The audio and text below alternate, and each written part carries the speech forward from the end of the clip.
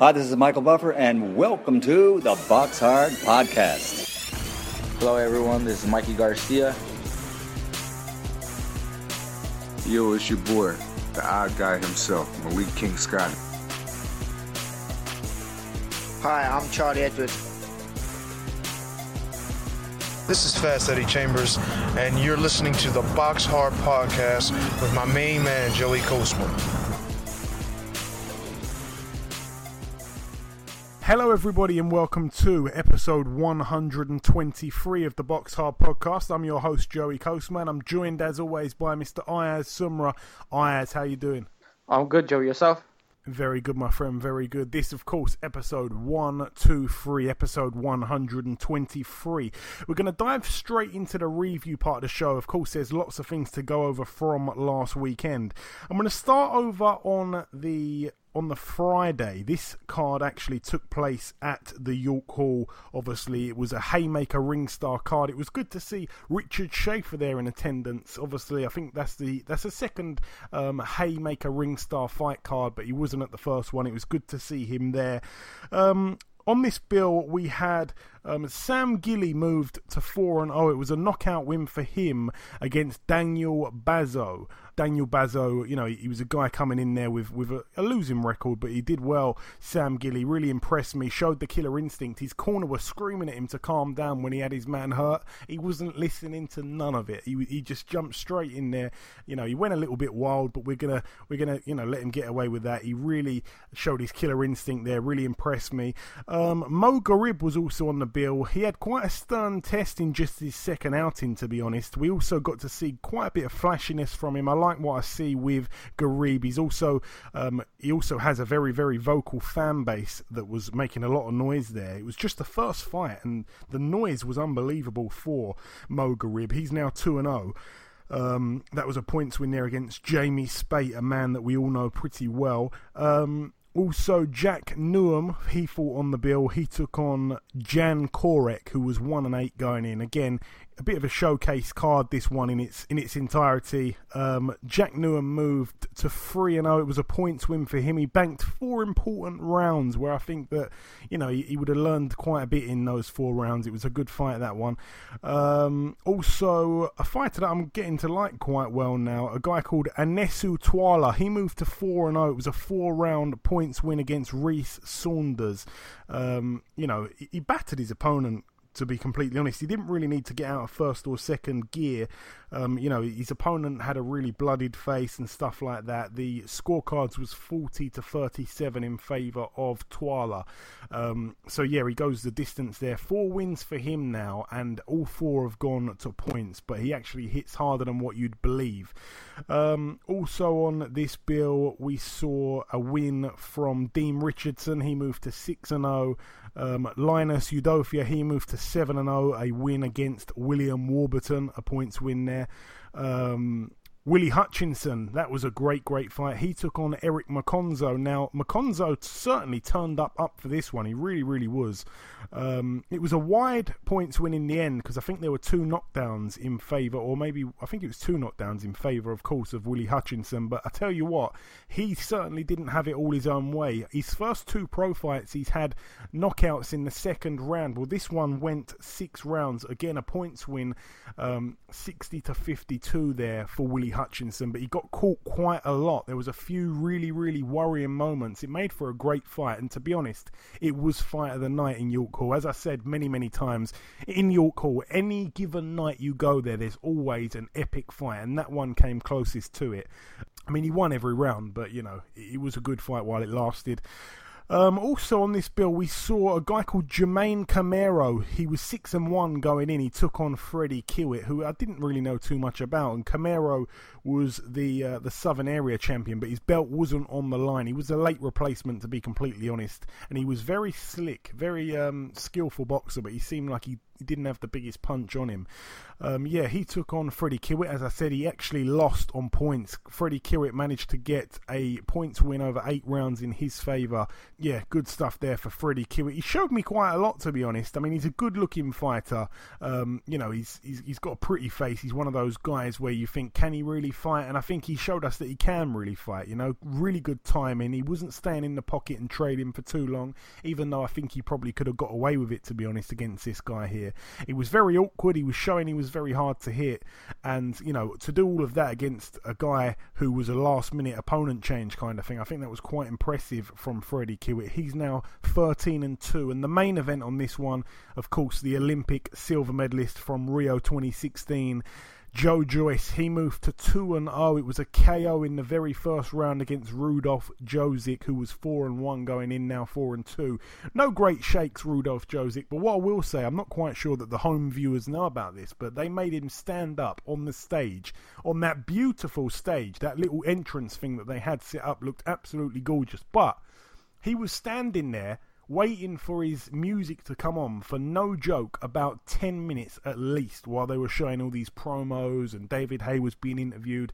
And I could imagine his legs were probably quite tired, so I think he wanted to go down and have a little rest, and I think he did that at the first opportunity, to be honest. I don't even think the punch landed properly. It seemed like it kind of landed on the guy's shoulder.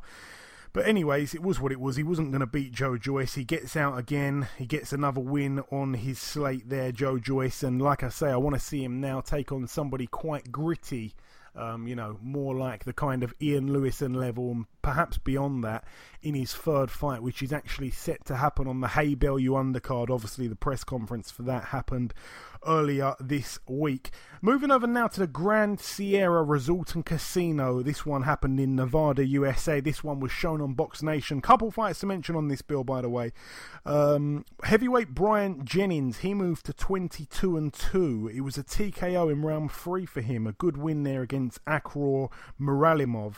Muralimov was down twice in the first round, once in the second round, and twice in the third and final round. So quite destructive performance there from Brian Jennings. I didn't see it though, it wasn't televised. Shakur Stevenson moved to 5-0. It was a points win over 8 rounds against Juan Tapia, who was 8-1. Decent little win there for Shakur Stevenson. He looked good doing it. He really cruised to that 8-round points win. Looked quite impressive as well. I mean, he does a lot of little things that are quite not so eye-catching, but smart stuff. I really like his ring IQ. Also on this bill, Egidus Kavaliauskas, again, I think they call him Aegis. I'm going to just call him Aegis. Anyway, he moved to 19-0. He defended successfully his NABF welterweight title against David Avanesian, the former world champion. It was a TKO in round 6. David Avanesian, really, really nice guy. The game plan, by the way, this is confirmed, was that they were going to really try and take off after about 6 rounds or something like that. But he seemed to get caught in that 6th round, and that was it. So the game plan was to start off slow, and to be honest, at the point of the stoppage, he was very much in that fight, Avanesian. But I'm quite liking the look of Aegis here, Kavaliauskas. I really like the look of him. 19-0, and boy oh boy can he punch. Main event here, Raimundo Beltran finally picks up a world title. It was the vacant WBO world lightweight title before the bout. After the bout, it belonged to Raimundo Beltran. He slept with the belt. There's a lovely photo of him going around Twitter with it wrapped around his chest, and he's out cold in some kind of hotel bed. Anyway, he went to 35 wins with 7 losses and 1 draw. It was a unanimous decision win over 12 rounds against Paulus Moses, who was 40-3. That fight itself, Raimundo Beltran started really well. Moses came on strong in like round 3. He was cutting Beltran's face up, to be honest. He really went on to put some work in Moses. And Beltran was being tagged repeatedly, and it made the fight, very close. But Beltran came on strong in that later part of the fight. I think that maybe the body shots played a part in Moses slowing down. He seemed to tire and slow down in the later part of the fight. And my gut feeling was that it was probably about 8-4 in favour of Beltran, but the right man definitely won the fight. And to be honest, the fight was much better than the scorecards would have said so, because the scorecards were very, very wide, to be honest, and they didn't really tell the story of a good fight, which it certainly was for many of those rounds and pretty much the whole fight. But yeah, credit to Raimundo Beltran. If anybody deserves to be a world champion. It's him. He's been, served up some hard luck before. And once again, he was fighting for his green card. They need to just keep putting his green card on the line in every fight because he's more and more impressive the more times they put his green card on the line. It's a bizarre situation. But all the very best to Raimundo Beltran now, 35-7 with one draw. Moving over now to the arena in Ludwigsburg in Baden-Württemberg, Germany. I think I did quite well there, to be honest. On this bill, one fight to mention, Vincent Feigenbutz. He moved to 28 wins. He's only got 2 losses. He defended. I don't think the title was vacant, but anyway, the belt that was on the line was the IBF Intercontinental Super Middleweight title. It was a win here for Feigenbutz over Rhino Liebenberg, who was 18-5. I've never heard of him, to be honest. It was a TKO in round 6 for Feigenbutz. Moving over now to Ireland, one fight over there. The cruiserweight now, Mike Perez, he picked up a TKO in round 1. A really destructive comeback after bailing out of the World Boxing Super Series cruiserweight tournament. He's now 23-3 with one draw. Moving over now to Manchester Arena in Lancashire. This one was certainly the big one of the weekend. On the undercard, Sebastian Eubank. I know he was going a little bit, he was having a little bit of a moan on Twitter because they wouldn't televise his fight because his brother, Chris Eubank Jr., was on the bill. I admire the WBSS, the World Boxing Super Series, for kind of standing by their normal rules and not bending them for anybody, so credit to them. But Sebastian Eubank managed to win his debut. He's now 1-0. It was a points win over 4 rounds against a guy who was 2-8 called Kamil Kaluksik. Kaluksik was also down in the 3rd round, so a points win there for Seb Eubank. Looking forward to see if he's any good. Simon Vallily, 12-1. He actually ended up fighting Blaise Menduo, who's 4-8. Simon Vallily, for whatever reason, I don't think his opponent was able to fight his original opponent. I think the fight fell through at the last minute, so hard luck there for Simon Vallily, but he picked up a TKO in the 4th and final round against Blaise Menduo. Who else was on this bill? Zach Parker, a guy that I really, really like the look of. He absolutely obliterated Luke Blackledge, as we all know, in the 1st round. Well, he went to the 2nd round this time against a guy called Adesat Rodriguez, who was 16-6 with 2 draws. Really destructive, Zach Parker. Boy, oh boy, he's only young, the guy. And, they're already saying that he's being quite heavily avoided by some of the top guys at that weight. He's a 168 fighter, and like I say, he's young, and boy oh boy, he's got such a bright future. He's with the Sauerlands, as I've said a couple of times. I really think that they've nicked one of our gems there. Also on this bill, Tommy Langford really impressed me against Jack Armfield. Tommy Langford, 19-1, successfully defended his British middleweight title over 12 rounds against Jack Armfield. It was a unanimous decision win for Tommy Langford. Tommy Langford fought really aggressively from the get-go. It really surprised me. I mean, both men in this fight, they met in the centre of the ring. It was quite a fast-paced fight, which I found quite surprising also. And Langford looked really good when he was trading. Many of the early rounds were really quite close and difficult to score, but as the fight went on, though, the champion, obviously Tommy Langford, he really pulled away, and this becomes, to be honest, probably his most significant win of his career this far, in my opinion, because Armfield's got quite a few good wins on his resume, and he had some great momentum going into that one, but Langford ended up winning fairly comfortably at the very end. What I just want to say, I just want to quickly backtrack also. I'd really like to see Zach Parker take on Rocky Fielding, but I know that fight probably won't happen because Rocky Fielding vacated the British title last week. But maybe Jamie Cox against Zach Parker. I think that'd be a great fight. Moving up the bill once again, Ryan Walsh defending his British featherweight title against Isaac Lowe.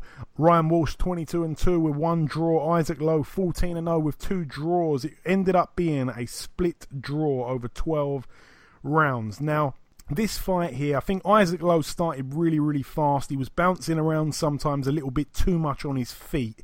He wasn't being hit, but as the fight went on, he seemed to slow down a bit. And like I say, when you're bouncing on your feet a lot, it really tires you out. Sometimes you don't really need to be doing that. Richie Woodall had had Isaac Lowe 2 rounds up with 4 rounds to go, and then he actually gave rounds 9, 10 and 11 to Walsh, meaning that Lowe could only get a draw if he won the final round. I think as the fight went on, Isaac Lowe was probably expected to tire. You know, he's also, not many people know this, but he's also got a full-time job, Isaac Lowe. You know, it's amazing that he's able to be as good as what he is. Imagine if he was a full-time boxer. You know, he'd be unbelievable. The fight was a really hard fight to score, but I think the 12th round was a really, really, really, really, really good round, and it really ended what had been a really good fight. I said really so many times there. But yeah, it was a draw, and one thing that is good that comes out of this in favour of Isaac Lowe is that he still remains undefeated. He's now 14-0 with 3 draws, but these draws are beginning to annoy him. I know that for sure. Tyson Fury, a good friend of his, he certainly thought he won the fight, but it was what it was. It was certainly a close fight, this one. Also, the main event here, of course, George Groves, 27-3, defending his WBA World Super Middleweight title. In the other corner, Chris Eubank Jr., 26-1, defending his IBO World Super Middleweight title. Eubank was cut above the right eye when the heads clashed in the 3rd round. It seemed to be a really, quite a bad cut, and I think that Chris Sanagar did really quite well with the cut in the corner.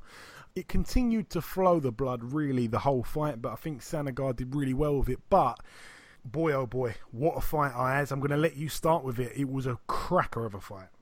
What a crack of a fight it was. What can I say? Before the build-up of the fight, Eubank Jr. was saying, sleep tight with your belt. You've only got a few days left.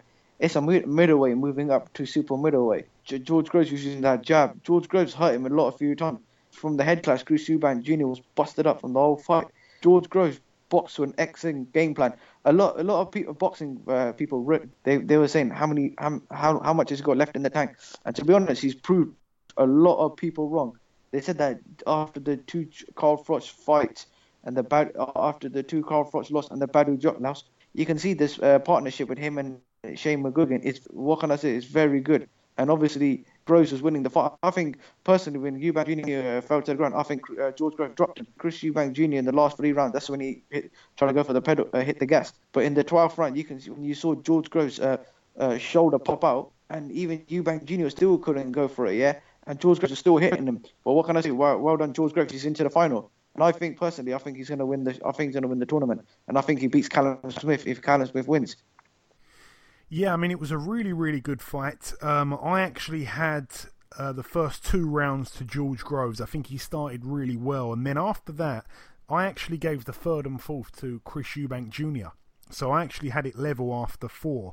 And then I actually gave the 5th a 10-10. So I had it level after 5. That is where I really saw Groves pull away. So going into that 6th round and the 6th, 7th, 8th, all the rest of those rounds there, I was expecting Eubank to kind of pull away in the second half of the fight. And I don't mean that he would win the fight. I just mean that I thought he'd probably be the fresher guy. I thought he'd probably win a few rounds, but it seemed to be the complete opposite to that. Groves seemed to get better as the fight went on, in my opinion. Maybe he was a little bit nervous. What I do want to say, though, is Groves, when he comes out walking to the ring and he comes out to that Prodigy tune, he really gets my blood flowing, really gets my blood pumping, and just gives me goosebumps because he comes surging into that ring, absolutely almost like sprinting into that ring to that crazy music and the bashing of different instruments, and I love that. When he did that, I almost did a cartwheel in my living room. It was unbelievable. He just got me so excited. When he got in the ring, like I say, maybe the nerves got to him a little bit early. I don't think that the nerves got to Eubank Jr. A lot of people were saying that. I think that the occasion didn't really get to him. I just think that's what he is. So yeah, going into the 6th round, I gave Groves the 6th round. The 7th round, I was being quite lenient with Eubank. I gave it a 10-10, and then I literally gave Groves the 8th, 9th, 10th, and 11th, and that was where Eubank really did need a knockout. And then in the 12th round, obviously, as you mentioned, also George Groves dislocated his shoulder in that 12th round, as we think it was a dislocated shoulder. There's been no proper clarification, but in the second half of that 12th round, George Groves could not move his left arm at all. As you said there, obviously, he dislocated his shoulder. He could not move his left arm at all. And he only had his right to throw back with and defend with. And Chris Eubank Jr., maybe he smelt a bit of blood, I don't know, but he went for the kill. And I've had some people coming at me on Twitter saying that I'm delusional and stuff like that, but there was a point in that 12th round where Shane McGuigan was screaming at George Groves to hold or whatever, something like that. And he wasn't doing it because obviously, he only had one arm. And Chris Eubank Jr. was absolutely swarming him. He was all over him. And George Groves was not firing back. And I was getting quite worried because I thought that one or two landed punches or one or two of those crazy eye-catching flurry of punches that Eubank's famous for, if he does this, I think that the referee could have had a chance to stop the fight. I'm not saying it would have been the right call. I'm just saying that there was a little moment in there. I'm not saying that Eubank was in the fight. Eubank needed a knockout. He got beaten quite comprehensively. But what I will say is there was a few seconds where I was extremely worried in that 12th round that Eubank was going to get a stoppage. Not because he was going to knock Groves out and knock him unconscious, but there was a moment where he was jumping all over him. Groves was not firing back. He was not reacting. He was on the ropes and he was being punched on the ropes quite a lot. Whether the shots were landing clean or not, it looked to be a worrying few seconds there for George Groves. And if there was, another 30 seconds in the round, we could be saying all sorts of different things. And I know that woulda, coulda, shoulda doesn't really come into it, but there was a moment there. That is all I will say. There was a moment there. Some people think I'm crazy. And do you know what? There's a lot of people that have come out the woodwork now, and it's like they hate Eubank so bad that they're making out that Groves won a shutout decision. Groves fought excellently well, okay? And I wanted Groves to win, and I, as predicted, Groves would win, and, I wanted him to win, but it wasn't like a complete shutout. There was, I had it at the end of it all. I had it Groves with 117 and Eubank 113. So 117 to 113. So there was 4 points in it for me. Groves should have perhaps had one or two knockdowns, but they weren't called. And like I said, there was a few close rounds, and it seems like all of those close rounds, everybody just wants to give to Groves because of all the hate for Eubank. It was a closer fight than I believe a lot of the Twitter fans had it. The judges probably had it. I think one or two of them had it way too close. But for me, I had Groves by 4 points, and I think Barry McGuigan said he had Groves by 4 points as well. So my scorecard was quite accurate, but some people weren't liking what I had to say on Twitter. But it is what it is. I love these fights that everybody gets right into and has their arguments with for and against. It is what it is. That is boxing. It's a fantastically entertaining and enthralling sport at times, and this was one of the fights that brings out the best of it. But yeah, in the end, quite a dominant points win for George Groves. I predicted incorrectly here. I thought Eubank would get the stoppage. Uayaz went with George Groves to win on points. You got that one right. And also on the undercard, I should have said, I predicted Isaac Lowe to win on points. So did Uayaz, and the listeners had Walsh to win on points. Obviously, that contest was a draw, so no points for that one. And the listeners also went with Groves to win on points. So 2 points up so far for the listeners. 1 point up for you and 1 point for the listeners. 2 points together, of course. So I'm absolutely hating the prediction league at the moment, because all 5 contests that I predicted last week, all 5 of them I was not all of them, but most of them I was very confident for, and I've not got a single one right. So again, yourself, Ayaz, and the listeners really, really running away with it now. Moving over now to the Mandalay Bay Hotel and Casino over in Las Vegas, Nevada. A couple fights to mention on this bill especially. Edwin Rodriguez moved to win number 30. He's got 2 losses also. It was a unanimous decision win over 10 rounds against Lionel Thompson. Yordenis Ugas, he moved to 21-3. It was a TKO in round 7 against Ray Robinson, who was 24-2, now 24-3. Robinson was down in the very first round and also in the 7th and final round, and he was also deducted a point at the end of round 4 for hitting Ugas after the bell. Moving up this bill once again, I managed to stream this fight. I managed to get my stream right just for this fight here, and the main event. But this one here, David Benavidez, 19-0, defending his WBC World Super Middleweight title against Ronald Gavriel. Ronald Gavriel, 18-2, now 18-3, and Benavidez is now 20-0. It was, of course, a rematch. The first fight was a pretty good one. Obviously, the only real event that was kind of, of note in the first one was that Benavidez got knocked down in the final round. Well, here, Benavidez looked absolutely brilliant in the second part of the fight. He certainly didn't tire at all. But what I will say is Ronald Gavriel is a tough guy. I think he gives anybody problems really at the super middleweight division. Benavidez was just extremely dominant. It was a shutout on my card for him.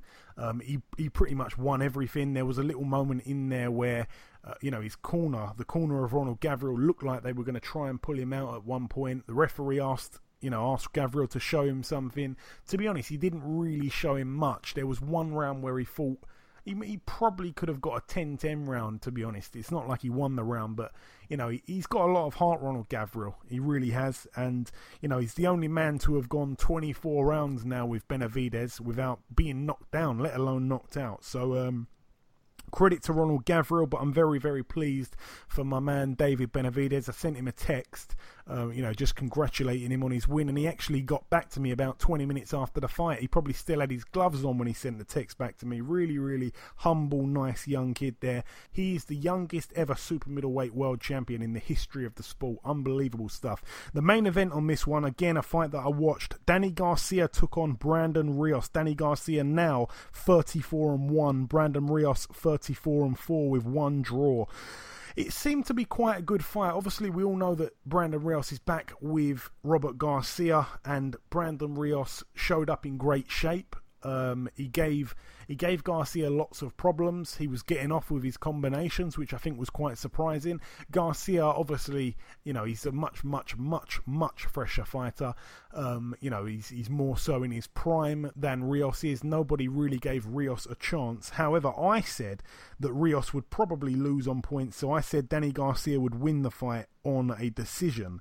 As you went with Garcia to win on points also, and our listeners went with Garcia to win by knockout, and this is where they got the victory because Brandon Rios was knocked out in the 9th round. It was a fight where, like I say, there was a lot of back and forth. It was quite a close kind of fight. I'd say that, Garcia was definitely ahead. Again, some of the Garcia haters are really taking to Twitter saying that Rios was giving him a proper beating. I don't think that was the case. I think that, after 8 rounds, we're not going to score the 9th because that's when the knockout come, but I think it was probably something like 6-2 in terms of the round. So it wasn't like he was getting a boxing lesson from Rios, but, it was a good fight. Rios came to fight, and, based on that, I'm not quite sure. I mean, if he can stay in that kind of shape, maybe there's 1 or 2 other big fights out there, but, I mean, I didn't really give him a chance against Danny Garcia, to be honest. I think Danny Garcia had too much for him and was too fresh for him going into that fight. But well done to Garcia for getting the knockout. Obviously,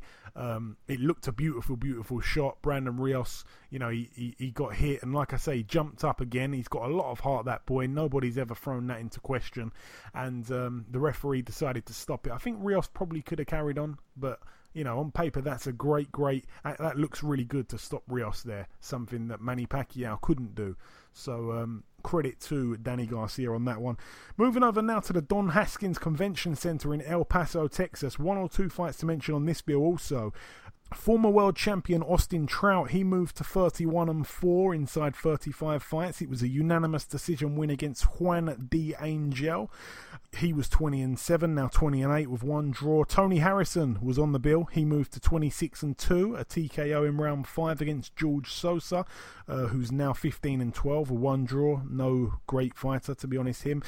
And a huge upset on this bill. Friend of the show, he was on last week. Thomas Williams Jr., 20-3 going in. He's now 20-4. He was knocked out in the 4th round. If I'm not mistaken, I think he was also down in round 2 once or twice. And he got knocked out by Humberto Velasco Torres, who nobody, to be honest, has heard of. I think he'd only beaten 5 fighters with winning records going into that fight. And he took on Thomas Williams Jr., who, he's a good fighter. He's a guy that obviously was coming off of 2 losses to Marcus Brown and Adonis Stevenson, but those fighters are, they're great fighters. Potential world level fighter in Marcus Brown, and obviously a world champion in Adonis Stevenson. So there was no real shame in losing the two fights, but losing to this guy here who nobody knows is, this is awful. So I'm not quite sure where Thomas Williams Jr. goes from here. He's just been served up nothing but bad. Like I said to him last week, how important is it that 2018 is your year? He said very, very important. And, he's been knocked out now 3 times in a row. And in that time, obviously, his role model and stepfather was killed in a tragic car accident.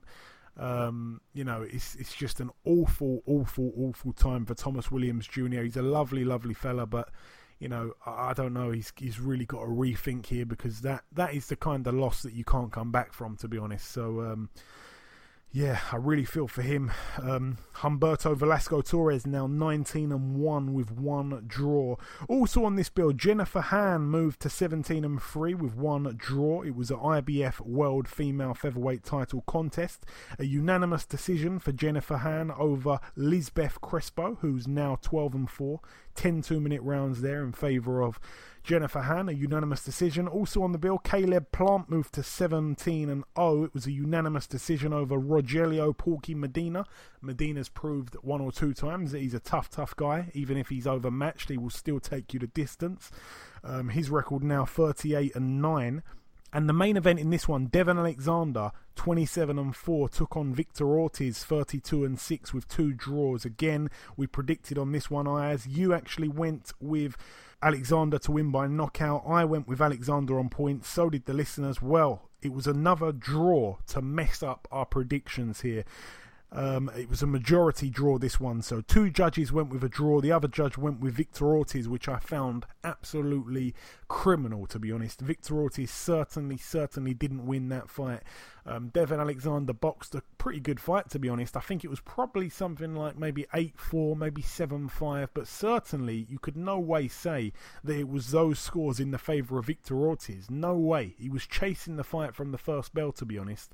And he came forward a lot, but I don't think that you could... I just don't understand how you could say that the fight was close, or that you could ever say that the fight went to Victor Ortiz. I think that was terrible.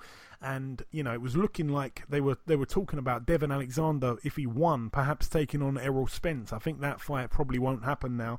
But yeah, all the very best to Devon Alexander. A big shame for him. Now 27-4 with 1 draw. Victor Ortiz 32-6 with 3 draws. I think that is it. Yeah, that's it for the reviewing. So we've gone over that as quick as possible. Sorry if it dragged on a little bit. Again, we like to visit all the venues around the globe. That is it for the reviewing. The last thing to do before we wrap up part 1 is to welcome our very first guest. Ladies and gentlemen, please welcome the undefeated former WBC lightweight champion of the world, Mr. Omar Figueroa. Omar, welcome to the show. How's it going, man? Thank you for having me.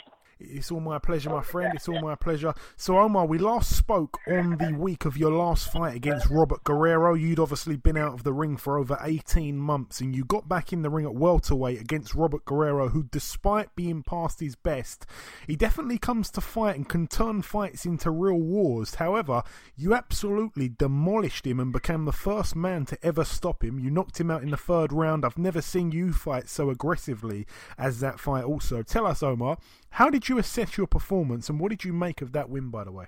Well, obviously, I was satisfied with the way I performed.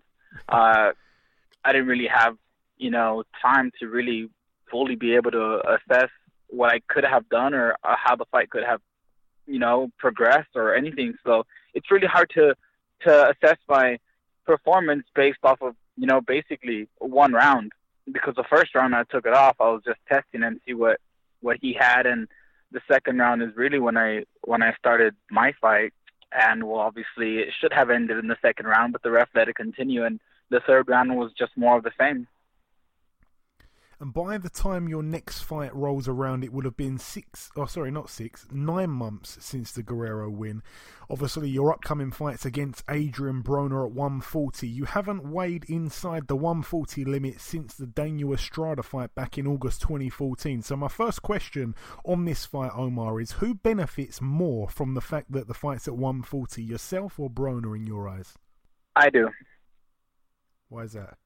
Because I feel like I'm the bigger man, and I should have no problem making 140 when the time comes. The main thing is for me to be healthy, and that's one thing that we're working really hard on to achieve. And if I am healthy, then I shouldn't have any problems with the weight nor the fight. And you yourself, of course, were a world champion at lightweight. Adrian Broner was a world champion at super feather, lightweight, super lightweight, welterweight. But most boxing fans believe yourself and Broner are not really at your best at welterweight. People believe that you're both better off at perhaps lightweight or even 140 maximum. Do you agree with that, or do you think it doesn't really matter? It doesn't matter. Anything else to add on that? No, sir. And also, Omar, what are your thoughts on Broner as a fighter? I know myself that you've wanted to fight him for a couple of years now. I remember the first time we ever spoke, you said that that's the guy you want, and it seemed to be quite a way away from happening. It's now happening. It's now finally here. But yeah, how would you sum up Broner as a fighter, and how excited are you to finally get him in the ring with you? Well, I feel Broner is a great fighter. I mean, I feel like even though he lost his way a little bit, he got caught up in what boxing, brought to him. I feel that if he really focuses, he can be, the fighter that he used to be, at least when he was on top. He's lost to elite opposition, so I feel that I'm not taking him lightly, first and foremost. I'm not taking him lightly at all. I know what he's capable of. We've seen it. We've seen him at his best. We've seen him at his worst. And even after the beating he was taking with Maidana, he still put up a good fight and had Maidana hurt at the end and could have even, finished him off had he, tried harder or been more in shape, or maybe not have suffered as much as he suffered in the first few rounds. But we're preparing for a great fight. We know it's going to be a good one, and the fans will thoroughly enjoy this one for sure. And obviously in Broner's last fight, he lost to Mikey Garcia. I remember speaking to Mikey Garcia on this show after that fight, and one thing he did tell me was that Broner can certainly punch. However, you've actually got a slightly higher knockout percentage than Adrian Broner. Do you believe that this fight, we may see a stoppage from either of you, or do you think it goes the distance? If I had to say so, I think it's probably a distance fight. Oh, no, I'm definitely stopping him. Oh, okay. I like that. Obviously, the fight's set for April 21st on Showtime. However, there hasn't yet been a venue confirmed for it. Do you know what cities are in the running to host the event, or are you totally unsure at this stage? I have no idea. It really doesn't matter. The ring is the same size no matter where we fight. Yeah, no, fair enough.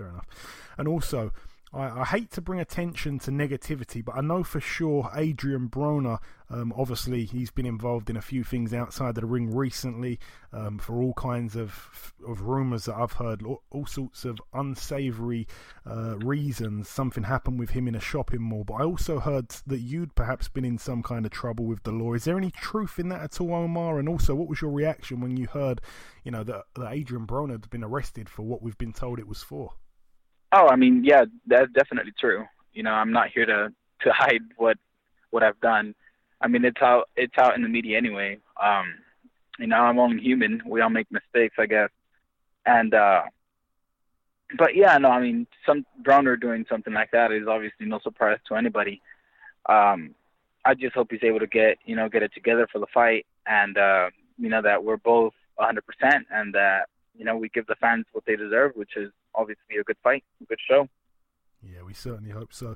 And also, I just wanted to get your opinion on a couple of other fights. I remember when we last spoke, I think it was the last time we spoke, we were talking about the upcoming Canelo and Triple G fight. I remember you saying to me that you hoped it lived up to our very high expectations. It seemed to do so. It was a really good fight, but unfortunately, one or two strange scorecards made it a little bit negative. Obviously, the rematch is coming around second time round.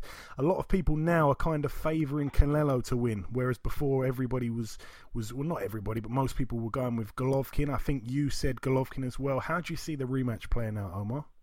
I honestly didn't even watch the first one, so I can't say. I don't know how it went. I just hope it's another good fight.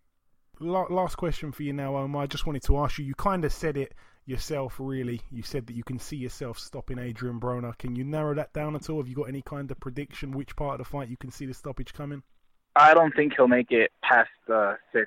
So you reckon a knockout before 6? Yeah. Okie dokie. And just before I let you go, Omar, if you've got any kind of message to send your UK fans, please just take it away. Say whatever you like. Oh, of course. Always. Thank you for the support. I appreciate it. I hope one day I get to fight over there. That would be awesome. I've always wanted to fight overseas, and hopefully they get to see me live someday as well. Other than that, is just thank you for your support. Yeah, and like I say, Omar, we really appreciate a good fighter, and you certainly are one. But listen, it's always a pleasure speaking with you, my friend. You know that. Thank you for your time. Best of luck for April 21st, and we'll catch up sometime after your victory. Yes, sir. Thank you. Okay, now it's time for part 2 on this week's show. This part, of course, the news part. Let's go over to Ayaz with the latest news. Ayaz, take it away. Andy Lee has retired from boxing. Yeah, obviously Andy Lee was, a former world champion himself, a great fighter really up until the end. It was good that he didn't carry on too long. Hopefully this is a proper retirement. I don't really like to see people retire and then come back, but he kind of seemed to go out of the game at the right time. He didn't go on too long and lose fights that he wouldn't have lost in his prime kind of thing, and right up until the end, even the back end of his career kind of thing, he still had that huge one-punch finisher that he showed us many times. I mean, that fight in particular against John Jackson, where he was getting beat and he just found that absolute punch from the gods to completely knock him unconscious, was unbelievable. And he did it time and time again. Obviously, I remember when he knocked Peter Quillin down. I can't remember who else he fought recently around that same kind of time, and he completely beat them as well. But yeah, he showed us many fights over the years. A fantastic relationship he had and continues to have with the Stewart family. That, of course, the wife of Emmanuel Stewart, he's kept in contact with them, and he's one of boxing's good guys, Andy Lee, from what I'm told. I've never actually been fortunate enough to meet him, but all the very best to him. He's a great guy from what I've heard, and like I say, he's an Irish fighter with a huge punch, and we've got many of those. We've seen many over the years, and he was a cut above the rest, to be honest. Jürgen Brähmer has pulled out the fight against Callum Smith, and therefore Nikke Holskin will step in and fight Callum Smith. Yeah, I mean, the bizarre thing about this is that it's actually going to still go ahead as a pay-per-view. I think it's £9.95, something like that. I think it's absolutely terrible. It's not Callum Smith's fault. That's what people have to forget. People are tagging all the Smith brothers in and giving them abuse and stuff like that. The last person's fault it is Callum Smith. I mean, Callum Smith, as I said, he's only fought one southpaw in his whole career. He was going to be taking on Jürgen Brähmer. The one southpaw he fought was a guy who had a record of something like 15-3 with 2 draws, and that guy took Callum Smith the distance, and obviously Callum Smith's a bit of a knockout artist, so I don't know if he gets on great with southpaws, and Jürgen Brähmer's a world level southpaw, so I actually found that fight quite a hard fight, and of course Callum Smith would have been preparing for a southpaw the whole of camp, and now I think it was on Tuesday the fight fell through, so with 4 days to go, bang, he's in there with an orthodox fighter and a guy that apparently was a really good kickboxer or something like that. I don't know too much about him as a pro. I'm not going to check out his resume because I did it the other day and there wasn't any names on there that stood out to me. But like I say, it's completely, it's great that the World Boxing Super Series have got the reserves that can just jump in with a few days' notice. But the bad thing is that, the fans don't like to see that. So could it have been postponed? Possibly, because we're not quite sure what's happening with George Groves. Maybe they could have postponed this one, and then in that time George Groves could have healed up and then got ready for the winner, because hopefully we don't see George Groves be pulled out of the final. Otherwise the fans will go ballistic, because Callum Smith's going to beat this guy on Saturday, and then he could be fighting in the final somebody who, again, we've never heard of. So yeah, it's a shame for Callum Smith. He beat Eric Skoglund in the quarterfinals. Now in the semi-finals, through no fault of his own, he's now taking on this guy here. And I was going to do the prediction league for the Bramer and Smith fight, but I think everybody is thinking that Callum Smith's going to knock this guy out. So, yeah, I mean, we're not going to do the prediction league. And, you know, the fight's still going ahead, but the most crazy thing ever is that the actual card is now happening again. It's going to be happening in Germany. This guy he's taking on is not even German. Obviously, it was going to be in Jürgen Bremer's backyard. Callum Smith is not German, obviously, so the card's in the wrong place at the moment. And from what I've seen, they haven't even confirmed the undercard yet, so it's all gone completely wrong for them. But the show still goes ahead, so I suppose a bit of credit on one hand, and you know a bit of disappointment on the other, I suppose. But yeah. Like I say, it's not Callum Smith's fault. We want him to win, and I'm sure he will win, and we will see him and George Groves in the final if they allow George Groves to actually compete in the final, because if they don't, it'll be a great shame, because there won't be no belt on the line, will there, in the final? So, yeah, we need to wait for George Groves, and it's just all gone wrong. But, you know, I'm happy to see Callum Smith in a fight anyway, of any magnitude. So, yeah, I'm happy about that, but that's about it. Any more news for us, Ayaz, at all? Matchroom Boxing have announced a card called Straight Out Brooklyn, where it will be headlined by Danny Jacobs versus Macia Solaki, Katie Taylor versus Bustos, and Jarrell Miller versus Johan Duapas. Yes, that card, of course, to take place on the 28th of April. Danny Jacobs in against a guy from Poland called Maciej Sulecki, who's 26-0. Quite a good fighter, by the way. He's only 28. He's not a big puncher, 10 knockouts. But yeah, this guy is quite a good fighter, so I'm quite looking forward to that one. I don't think it's a given, that fight at all. You know, Katie Taylor's on the undercard. It's good for her to go out in the States and get a win, like I suppose she's going to probably get. And the heavyweight fight on the undercard, Big Baby Miller against Johan Duapas. That's quite a good fight, obviously. Duapas has been an opponent, you know, most of his big fights of his career, but, you know, he always shows up. He's quite a tough fighter, so that should be quite good. Yeah, I mean, we'll obviously talk more in depth about this card when it happens, when it's closer to the time, obviously. It's an Eddie Hearn Matchroom USA bill, and yeah, you know, I'm looking forward to it. It should be quite good. It's a couple of days after my birthday, so yeah, hopefully it's a good one. Is that it for the news, Ayaz? Yeah, that's it for the news. Okay, thank you very much, Ayaz. Moving over now to the preview part of the show. We're going to start with a card that's happening later tonight over in the United States at the Fantasy Springs Casino in Indio, California, USA. Couple fights to mention on this bill. Hector Tanahara returns. He's back in action here. Manny Robles Jr., that's the son of the trainer Manny Robles. Manny Robles is a guy that trains quite a few guys, Michael Conlon being one of them. He's 14-0, by the way. He's in an 8-rounder against a guy who's 24-11.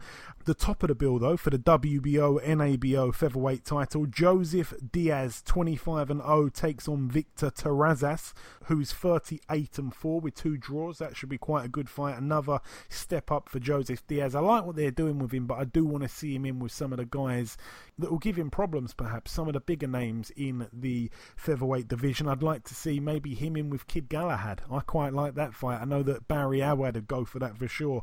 Moving over now to Germany, the fight that we mentioned there, Callum Smith, 23-0, takes on Nicky Holzken. I think that's how he said. He's 13-0 with 10 knockouts. He's 34 years of age.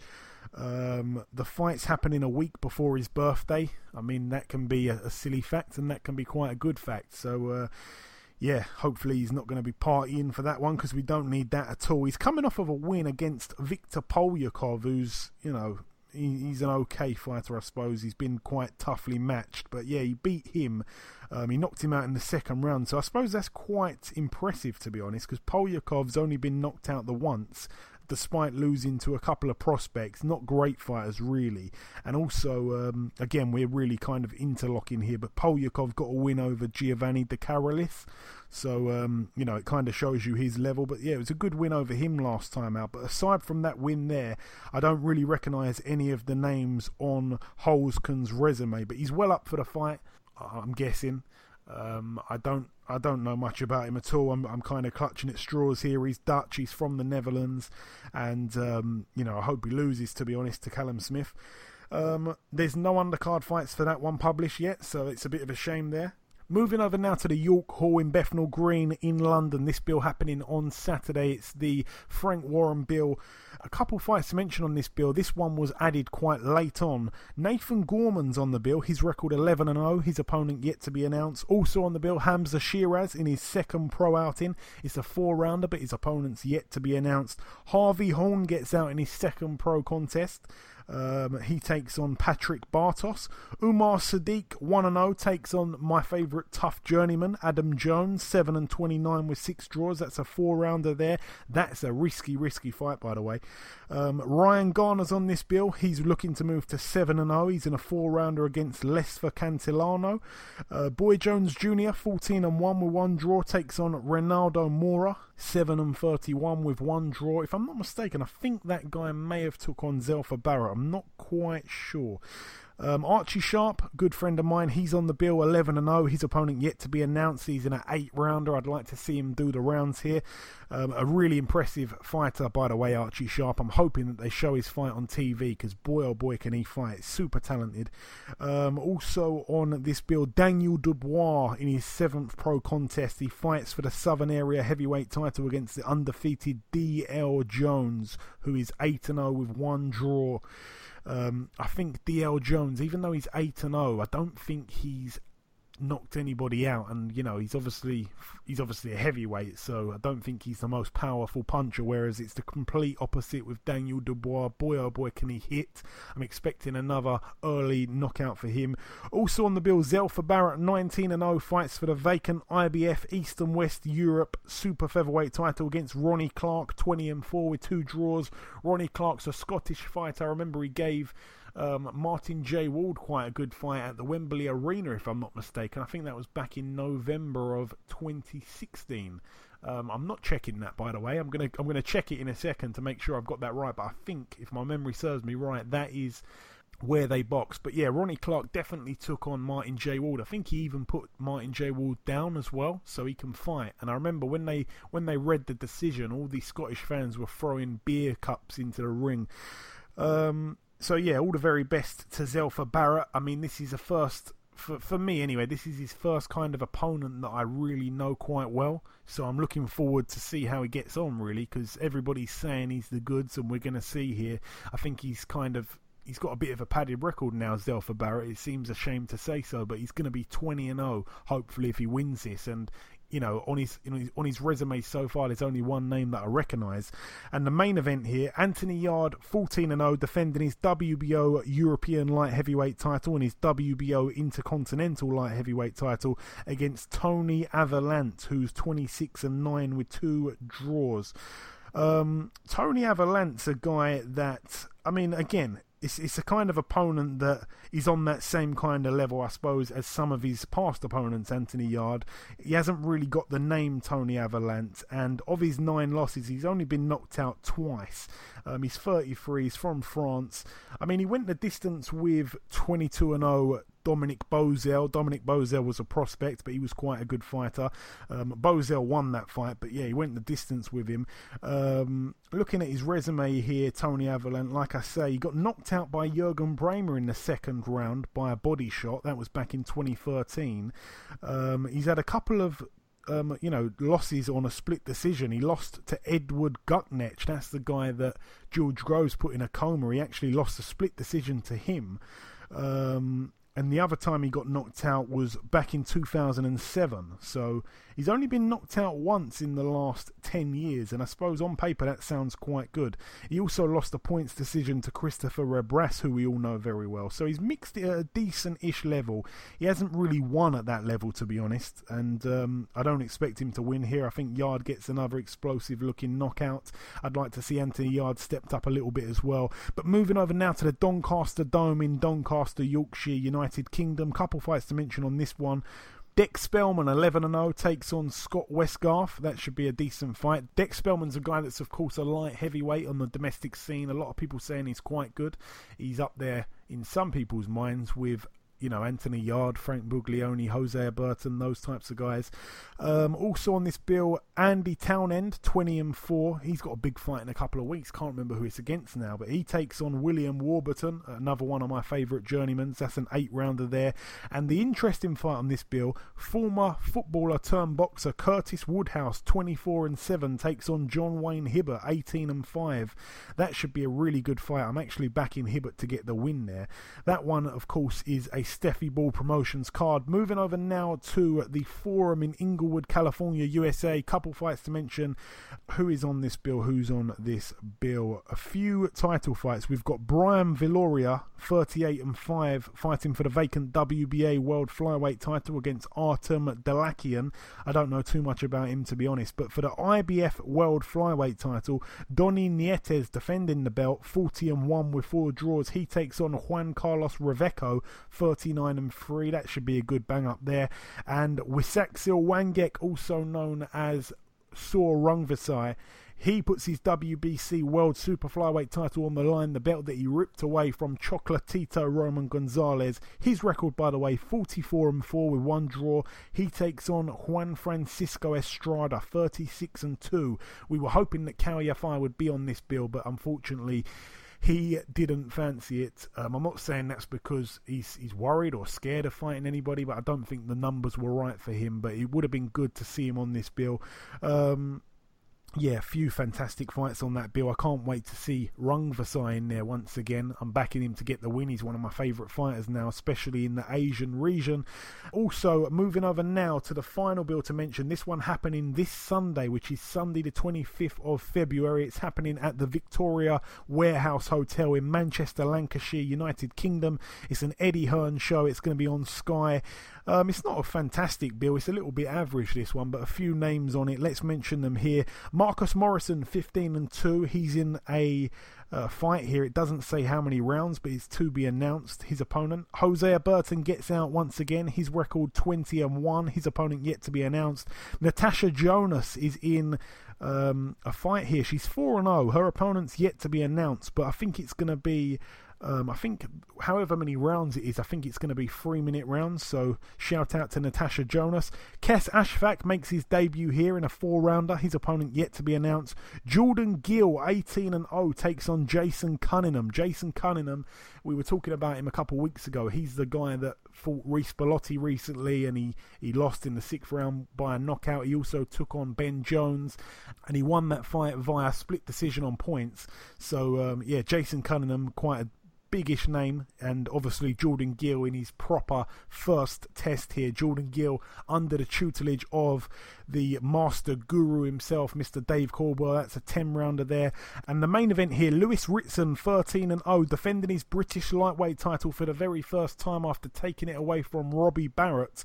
I quite like the look of Lewis Ritson, to be honest. I know that his manager or his main sponsor or something had like a really small wager bet that he would go undefeated all the way up to winning the British title, and he cashed out for something like 200 and something thousand pounds. So unbelievable stuff there, because it got to the actual fight night and he wasn't too confident.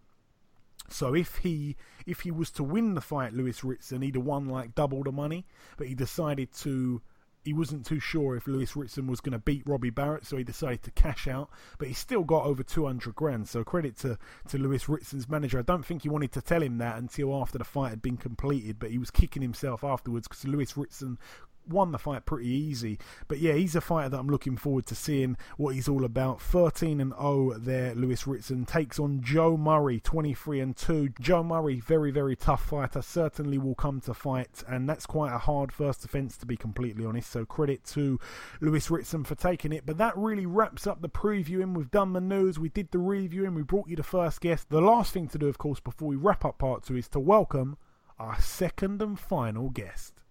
Ladies and gentlemen, please welcome the outright British welterweight champion, Mr. Bradley Skeet. Bradley, welcome to the show, mate.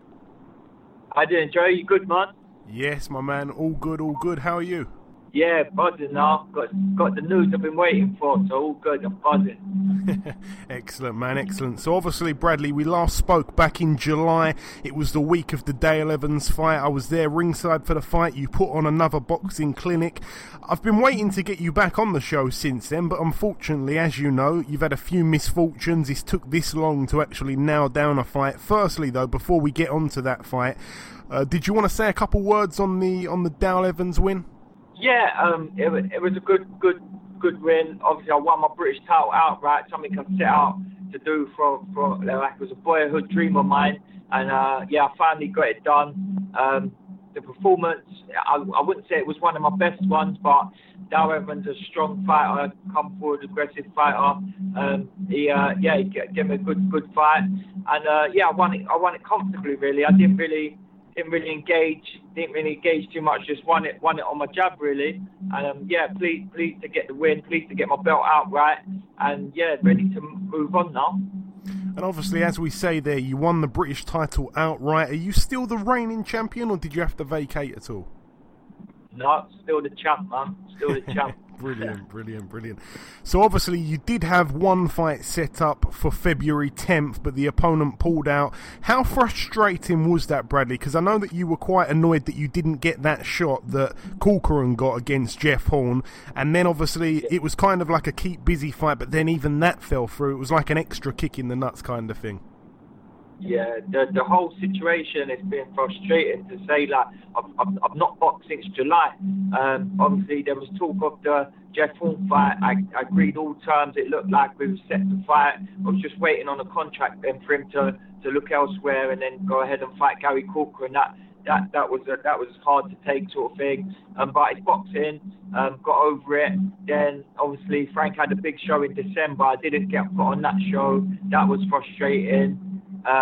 Then obviously the show in February was looking at getting a good, meaningful fight, a world-ranked fighter. Then Laszlo Toth, no disrespect, wasn't the fight I wanted, but it was a fight. It was going to get me out, and then that fell through, and that show got cancelled. So it's just been frustrating, just so frustrating.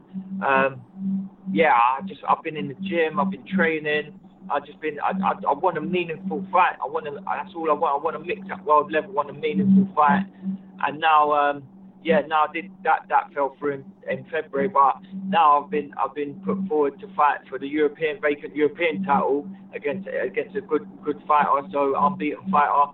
So yeah, man, I just grab it. Going to grab it with both hands and crack on.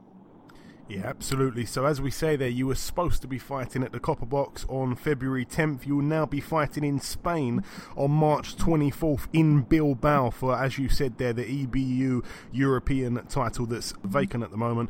How did this opportunity come about, Bradley? And was it a fight that you actually wanted, or was it kind of one of those fights that was just there?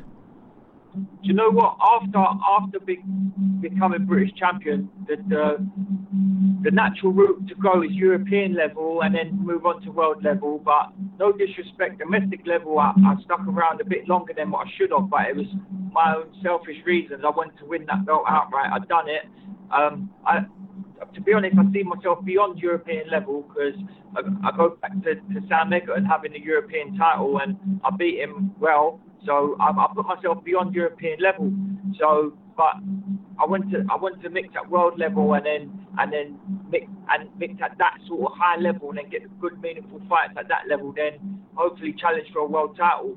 But I'm in a difficult division. The 147 division is packed with elite level world champions. So I know I'm not going to get a look in anytime soon. So for me to fight at European level now and get this European title and then move on to world level, it's perfect for me at this moment in time, because at the minute I ain't getting the fights. So I think this will be perfect for me. He's a good fighter. He's unbeaten. He's strong. So why not? I just thought, you know what? Let's go and do this. He was set to fight a French guy, but the French guy pulled out of the fight. And then I got the call and said, you want to fight for the European title? He's in Spain. I said, yeah, let's go. Book the flights. Let's do it. And obviously this guy, Before I try and pronounce his name, Brad, do you want to have a crack before me? I just call him by his first name, Kerman. All right, so this guy's name is Kerman Laharaga. That's how I think it may be said. Yeah. He's That's an it. You said it. Oh, man, you had the roll of the tongue and everything. Hey, there you go, mate. You know me, versatile. And he's obviously an unbeaten Spanish fighter. He's 24-0 with 19 knockouts. He's world ranked with a WBA and WBC. Do you know much more about him, Bradley? Because to be honest, I haven't seen anything of him on video at all. Not really. I've seen a couple. There's a couple on YouTube. I just know he's strong, he's tough, he's game. But to be honest, looking through his record, he hasn't really been in with anyone decent. He's not really boxed out of Spain, from what I know. He's young, he's game. He's gonna be hungry.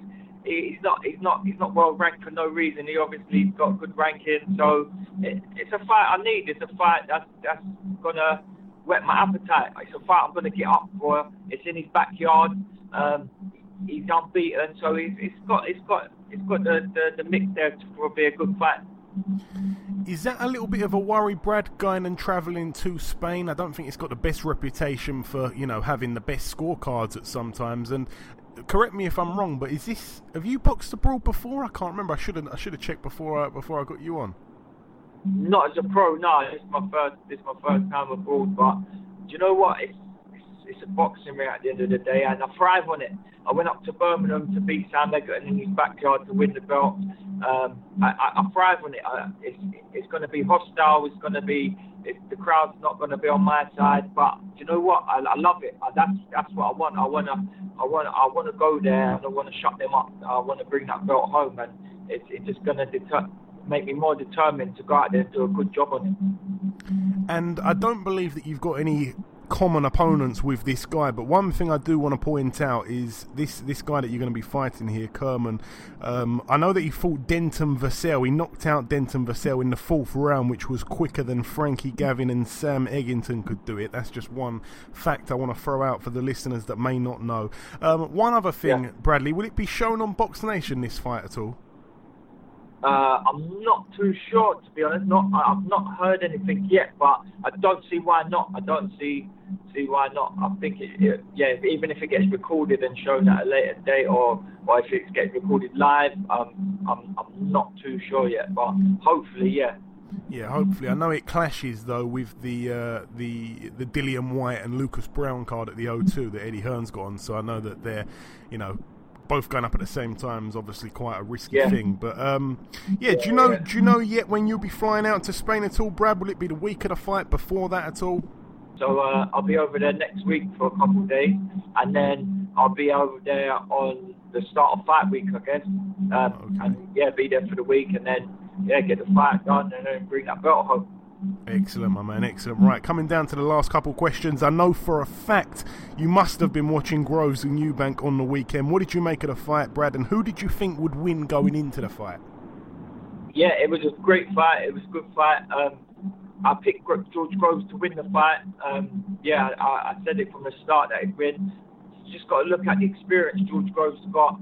He's been at elite level for a long, long time. He's done it the hard way. He's had his upsets in the past, and I just couldn't see what Eubank was going to do, what was going to trouble Groves, to be honest. He was the bigger man. Everything was going in Groves' favour, to be honest. I couldn't see past him not winning, and he obviously put on a good performance, and it proved it. I think Eubank didn't have a plan B. He just done the same thing from round 1 to 12, really. And it just wasn't good enough to beat George Groves. And Horn versus Crawford, 3 weeks after your fight. Does Horn have any kind of chance in that one at all, Brad, for you? Not a chance. Not a chance. Listen, he's a tough, he's game. He's done what he's done, but I think his time's up now. Definitely, his time's up. Crawford's going to take that belt, and he's going to be hard to beat at 147. He cleaned up at 140, but at 147 he's going to be hard to beat. And I want to ask you this also, Bradley. If Horn does lose to Crawford on April 14th, like we all think he will, that will mean that Crawford will have the WBO, Errol Spence will have the IBF, Keith Thurman will have the WBC and WBA Super belts there. Who would you say is the weakest champion out of those three there? Because they're all brilliant fighters. They're all elite. They're all elite level champions. But it sounds a bit disrespectful to say the weakest one, but I'd say it would be Thurman, where he's been inactive for so long with his injury. So looking at them three, I'd say you've got to put Spence at the top of the pile. To be honest, he's proven at 147. Crawford, he's 140, but he hasn't yet boxed at 147. So we'll see how he deals with Horn, which I'm sure he will. And then, but Thurman, I'd say he's the weaker one because obviously he's been out inactive. He's not really boxed for a couple of years, about a year. So I'd say he's the weakest one, to be honest. I know that we've got the regular WBA champ, newly crowned, is Lucas Matisse as well. I suppose he's in there probably, that's a fight I'd look at. Say that again? Definitely. That's a fight I'd look at, definitely. I'd like that fight, the Matisse fight. I'd love that fight. I mean, obviously we saw he didn't really have it all his own way until he got the knockout of that guy he fought for the vacant belt, so that'd be a brilliant fight for you.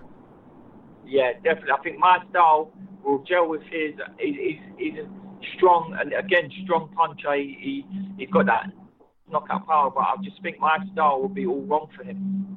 Yeah, I mean, I'd love to see that fight. I really would. Jesus Christ, it's getting me excited just thinking about it, Brad. Just before I let you go, Brad, anything that you want to tell our listeners at all? Yeah, no, just thanks for the support. It's been frustrating. Not getting that out and being active. But hopefully go over to Spain, get this European title, bring it home, and then get some good defences, and then crack on and get that world title fight.